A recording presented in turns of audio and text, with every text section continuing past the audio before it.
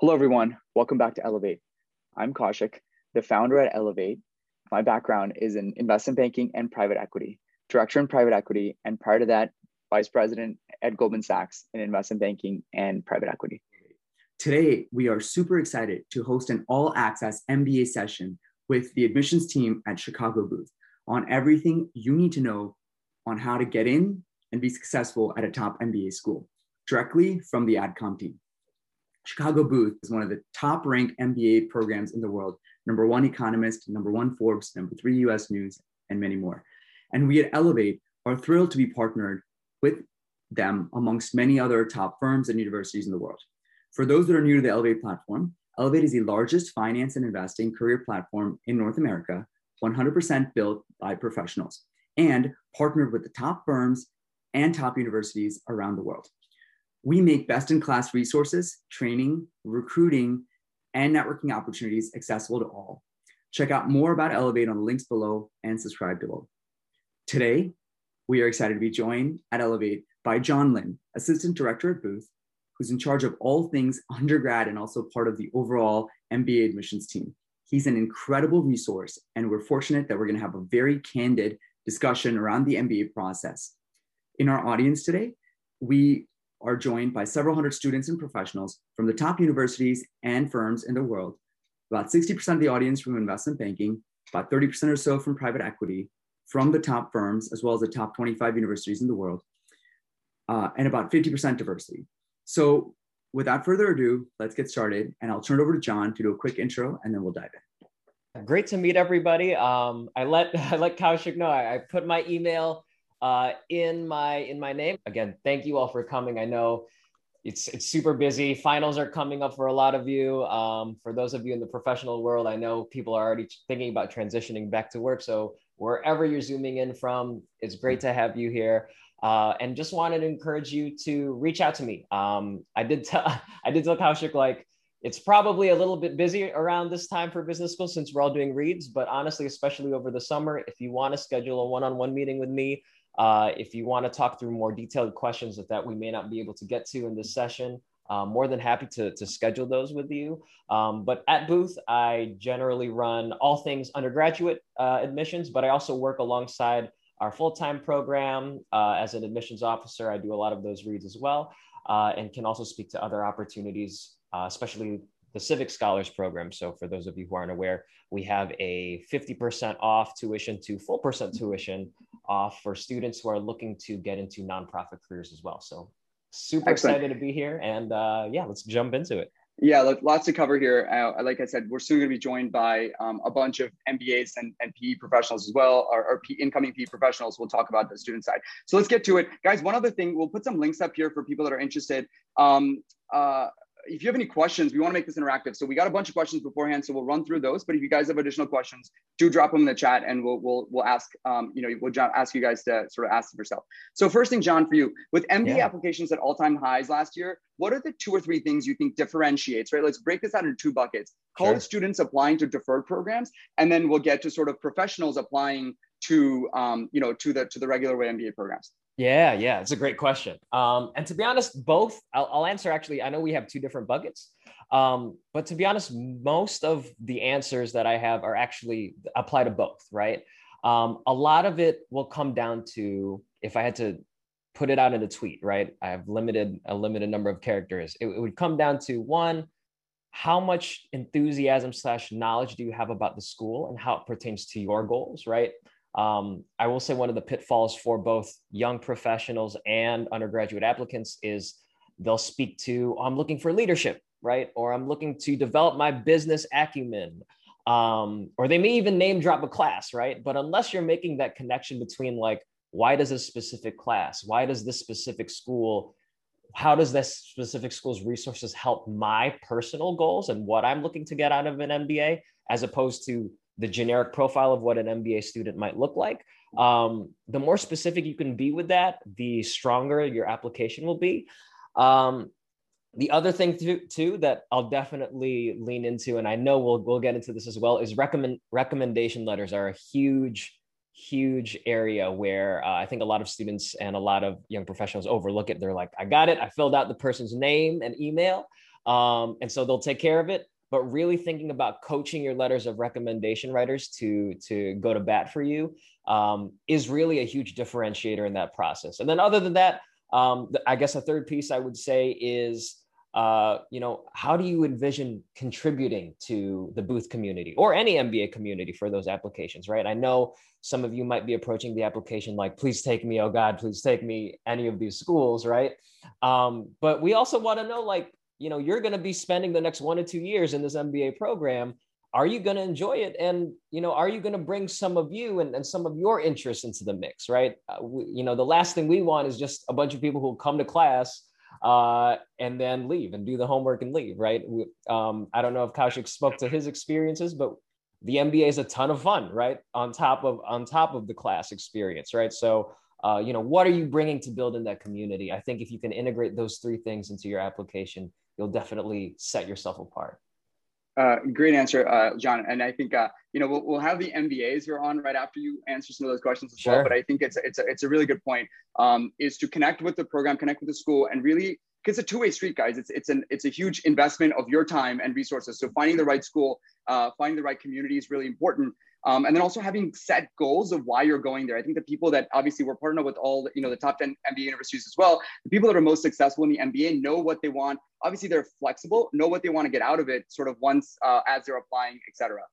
Let's go back one step. We do have about half of the audience is undergrad. So maybe talk a little bit. There was a lot of questions that came in about the deferred program. So maybe, John, you could talk about what is the timeline? What are you looking for? Sort of the optionality around that. What should they be writing essays about? Who should the recommenders be? So on and so forth. Yeah, the whole spiel. All right. So our deferred program is similar in that a lot of to other top MBA programs, in that we are looking for undergraduates in their final year of undergrad. So if you're graduating in 4 years, you're a senior, you would apply then. If you're graduating early, you apply as a third year.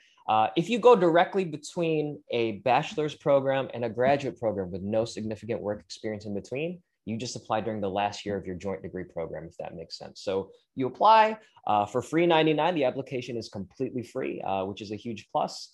And then upon getting admitted, you can then go off to get 2 to 5 years of work experience before coming back. And so a couple of pieces of that rationale and why we have that and why a lot of MBA schools ask for that 2 years of work experience. A lot of that is because of not only do you benefit from some of the classes bringing in that work experience with you so you can contribute to discussions and such, but actually that 2-year minimum is actually in place for career side options, right? A lot of recruiters are actually looking for applicants with 2 years of work experience on top of the MBA, right?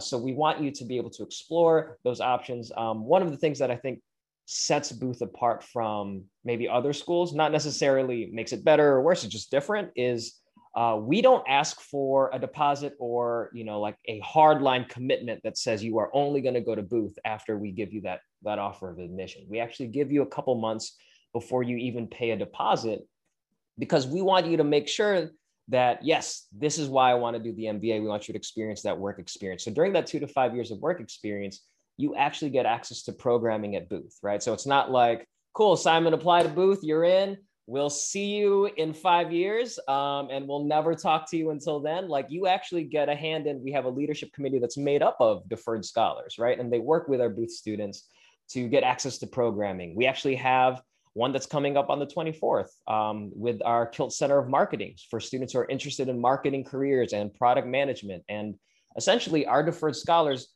get a say in what that programming looks like. So that may be how to have difficult conversations at work. That may be, I want to pay for my MBA and I'm trying to find out how to get this money to pay for it, right? Where are some of the areas that people don't typically look for? So a lot of optionality, and you come to Booth when you want, right? So we do have a lot of students that come right after 2 years, especially if you're like iBanking to PE, iBanking to venture capital. We see that path a lot. But we have a lot of students take the full 5 years, and you don't have to decide, whether you're deferring for 2, 3, 4, 5 years until the year you want to come back, right? So you don't have to decide that when you apply. You can decide that while you're in your deferment.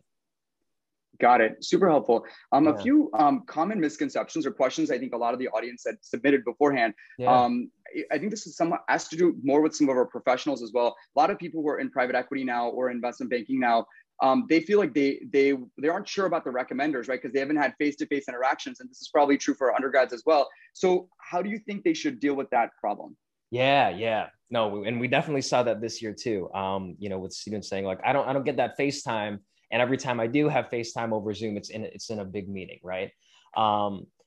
One, like I always recommend, if there is someone that you think is the most qualified to speak to you, or someone that you eventually want to apply or have as your recommender, right? Think about it as a longer timeline.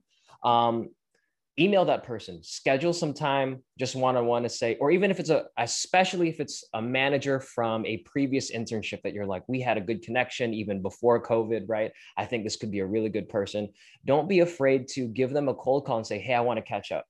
I want to talk about my experiences, my goals, and then also talk about your career path. Because on the one hand, you want to develop a good relationship with a recommender, but on the other, on top of that, a lot of the people you choose as recommenders will be mentors for you for the long run, right? Regardless of whether or not they're writing a recommendation letter for you or not. So if you identify people, maybe in an upcoming summer internship, right? If you start, like a lot of you will start summer internships or your first jobs, keep an eye out for people who are invested in you. I know that's a little harder with Zoom, but I always recommend setting the tone of your relationship, emailing them right away and saying, hey, my name's Karthik.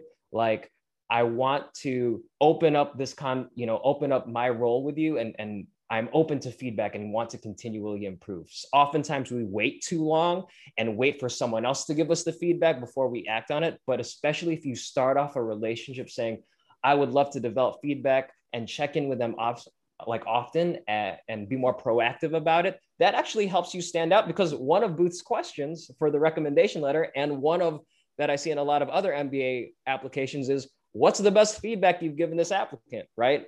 And if you've already started off that relationship, based on, I am someone who wants to develop myself, then you've already set yourself apart, right? And of course, that's something that you can always jumpstart, even if you've already known that person for a while. Like, feel free to say, hey, I actually want to take a more active role in my development, right? As opposed to just reporting, here's what I did this last week. Make sure you bring that professional development piece into that conversation proactively. And that's a great way to jumpstart those recommendation conversations. So when it's time to apply, it doesn't feel like you're dropping out of the blue, even over Zoom. Yeah, it's a great point. I wanted to ask you about, when you're reading we talked about this, John, earlier, like when you're looking at a whole packet, right? So what are the things that you look for? What are the things that stand out? What are the things that, all the people that are on this call now on the other side, should be focused on coming across in that period of time that you're evaluating that application? Yeah. So a common misconception is like, oh, it's a numbers game, like, and only a numbers game. I would say, yes, obviously GMAT, GRE, GPA, all important, right? And if you're coming in with a 1.5, it's hard to push you further along the process. But we probably turn away more people based on the qualitative parts, the essay parts, right? And so that's something I would say I would focus on, is we can tell whether someone has written an MBA application and they've done like the full copy paste, and they've just replaced this school's name with that school's name, and focused, like the ones that stand out are really about know why they're getting an MBA, right?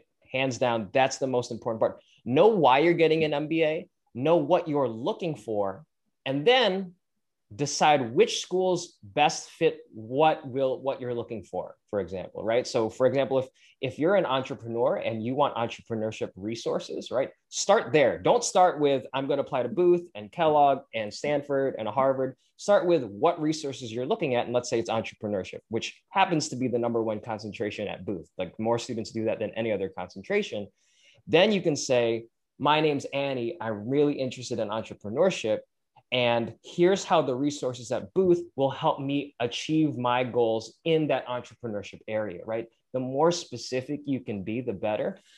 Because when we're reading those applications, just to give you a really general idea, when we're doing what we call first reads, you submit your application and we're deciding whether or not we want to give you an invite to interview or not, right?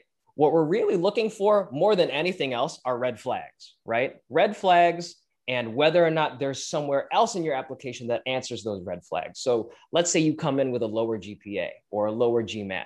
That doesn't mean we're all of a sudden just crumpling up that application being like, Kobe and then like never looking at that application again, what actually happens is we're saying, okay, this person may be lower on the quantitative scale in academics, but where are some other areas? Maybe it's in an internship. Maybe it's in their essay where they're speaking to a project that they've done. Maybe it's into the letter of recommendation. Again, that coaching, maybe saying to your manager, hey, my grades are a little bit low. So if you could speak to my ability to work with large data sets or something like that in that recommendation, we actually look for ways we'd prefer to push you forward, right?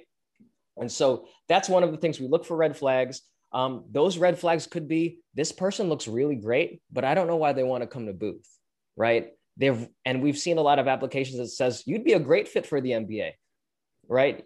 But I don't know, if you would actually benefit, if this would actually help you with your goals, because I don't know what your goals are, even though you might have a 4.0 GPA and a perfect GMAT score, right? So intentionality and clarity on why you want to get the MBA and why specifically a school, what specific resources, those are honestly the things that stand out the most.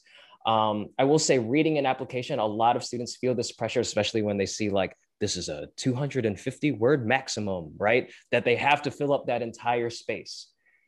Go for clarity over length every single time. Don't feel like you have to pack everything into your resume, right? We know that there is no way that you're going to fit everything that represents who you are in 1 to 2 pages on a resume, right?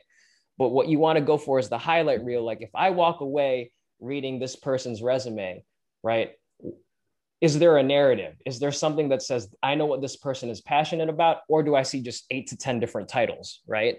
Because and so as a recommendation, and this goes for both deferred scholars who apply to CBS or our full-time program, we have a section that talks about activities, right? Don't just copy the bullet points in your resume and then paste them into your activities. That activities section is a great opportunity to tell us a little bit of the quote unquote non-resume aspects of your job. Here's why I did this internship. Here's what I'm most proud of. Here's the lessons I've learned from this experience, right? And they don't have to be formal paid work experiences either, right? They could be personal projects. They could be other things, but use as much of that activity section to humanize who you are beyond like, I raised, like application rates by 58%. And I'm like, that's great. But are you a human being on top of that? Who are you? And I think that personality is something that often gets overlooked because students are looking to, or applicants are looking to check all the quantitative boxes so much. Very comprehensive answer, John. I think one other thing, I completely agree with all that. But one other thing I'll add is it's just doing that self-introspection. I remember writing essays, and we'll have all the students who've just joined, the MBA students, we're going to get to them just in a couple minutes. There's a lot of iterations to go on that, et cetera. So just connecting with yourself and understanding your motivations behind it is going to make it a better decision for you and others. So a few other things I want to put out there. Like the vast majority of the audience, I think we mentioned 66% going to banking, 35% going to private equity. It's over 100 because there's multiple things that people are doing. How do finance students set themselves apart, right, from the other finance students that are applying in the same thing? Because obviously Booth is looking to get a very, diverse in across different metrics. So how would you recommend, obviously if you're going into finance careers, banking, private equity, you can check off the quantitative point, but how do you kind of get that well-rounded well-rounded point? That's a great question. And that's something we see a lot, right? I would say the short answers are, how are you building community, right? And what are your interests outside of, maybe even outside finance, right? And I'm not saying try to sign up for 800 different volunteer opportunities, but I will say specifically for finance applicants, something that stands out is when there's a finance applicant who's doing something volunteer related, right? And I know it might be hard if you're chugging like an 80-hour per week, 100-hour per week job, right? See if you can find some virtual options, right? Maybe it's writing email. I know a lot of hospitals do like write email letters to patients every month or something like that. But obviously, more importantly than that, don't just do it to check the checkbox. But sometimes what we'll see is, hi, I'm an applicant and all my experiences are finance, right? Which is fine. That's actually, what you want. You have a clear trajectory. But we also want to know, how are you building community? If we bring you into Booth, are you just going to take finance classes and dip? Or are you going to be like an actual active part of this community? Who are you outside of work, right? And that's actually one of the second questions. That's the second essay question, right? Outside of school and work, who are you? And if, we want to know who you are, because that's just as important as, you know, what your accomplishments in the office are, right? So I would say community is a huge one. It doesn't necessarily have to be community service, but like also think about like, what are some of your interests? Is it sports? Is it, you know, I would say planting, right? Like, so this actually came up in an application, which I think is an interesting / funny, amusing point, right? Someone applied, and sometimes we'll see answers to this question saying, I'm really interested in gardening because I believe in the financial sustainability of market shares of the corn crops in the future. That's tight if that's actually what you want to do, right? But don't feel like you have to upsell your experiences if they aren't directly business related for that question. That question is honestly very much meant to kind of help us see who you are as a person outside of that finance realm. And I would say those are the two big differentiators specifically for finance applicants is that community piece and that personality piece. Gotcha.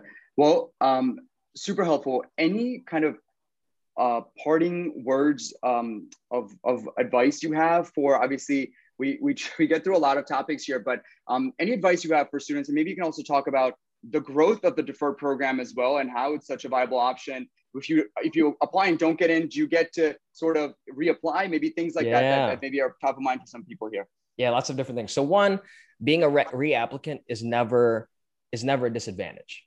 I will say, like, being a CBS admit, being a deferred candidate is great because one, you're in school mode, right? And like having to apply to the MBA program, talking to some of my peers who have done that while you're also in the working world is not as fun, right? The nice thing about being in a deferred program is you have flexibility. So let's say you work for 2 years and you're like, whatever I just experienced the last 2 years is not it. I want to come back to Booth now, right? Or you get a promotion that year and you're like, I could start the MBA, but I just got this huge raise and a promotion and an ability to actually enhance the responsibilities I have and grow a little bit more. Or maybe you want to try out a different role, right? That flexibility is so key to being as a huge benefit of that deferred program. I will say for reapplicants, so one, you lose nothing by applying because it's a free application, right? On top of that, if you do reapply, know that you're not at a disadvantage. A lot of the Booth class every single year actually are made up of reapplicants. And so instead of thinking, oh, I'm at a disadvantage because I applied to this deferred program, didn't get in, and now I'm reapplying, think about it almost how we look at your application, which is if you're a reapplicant, right? If Ethan is a reapplicant to Booth, for example, we look at how has Ethan changed since his last application. So we still read the application, but have the reasons that you want to come to Booth. Are they strengthened or have they shifted, right? What experiences have you had since you last applied, right?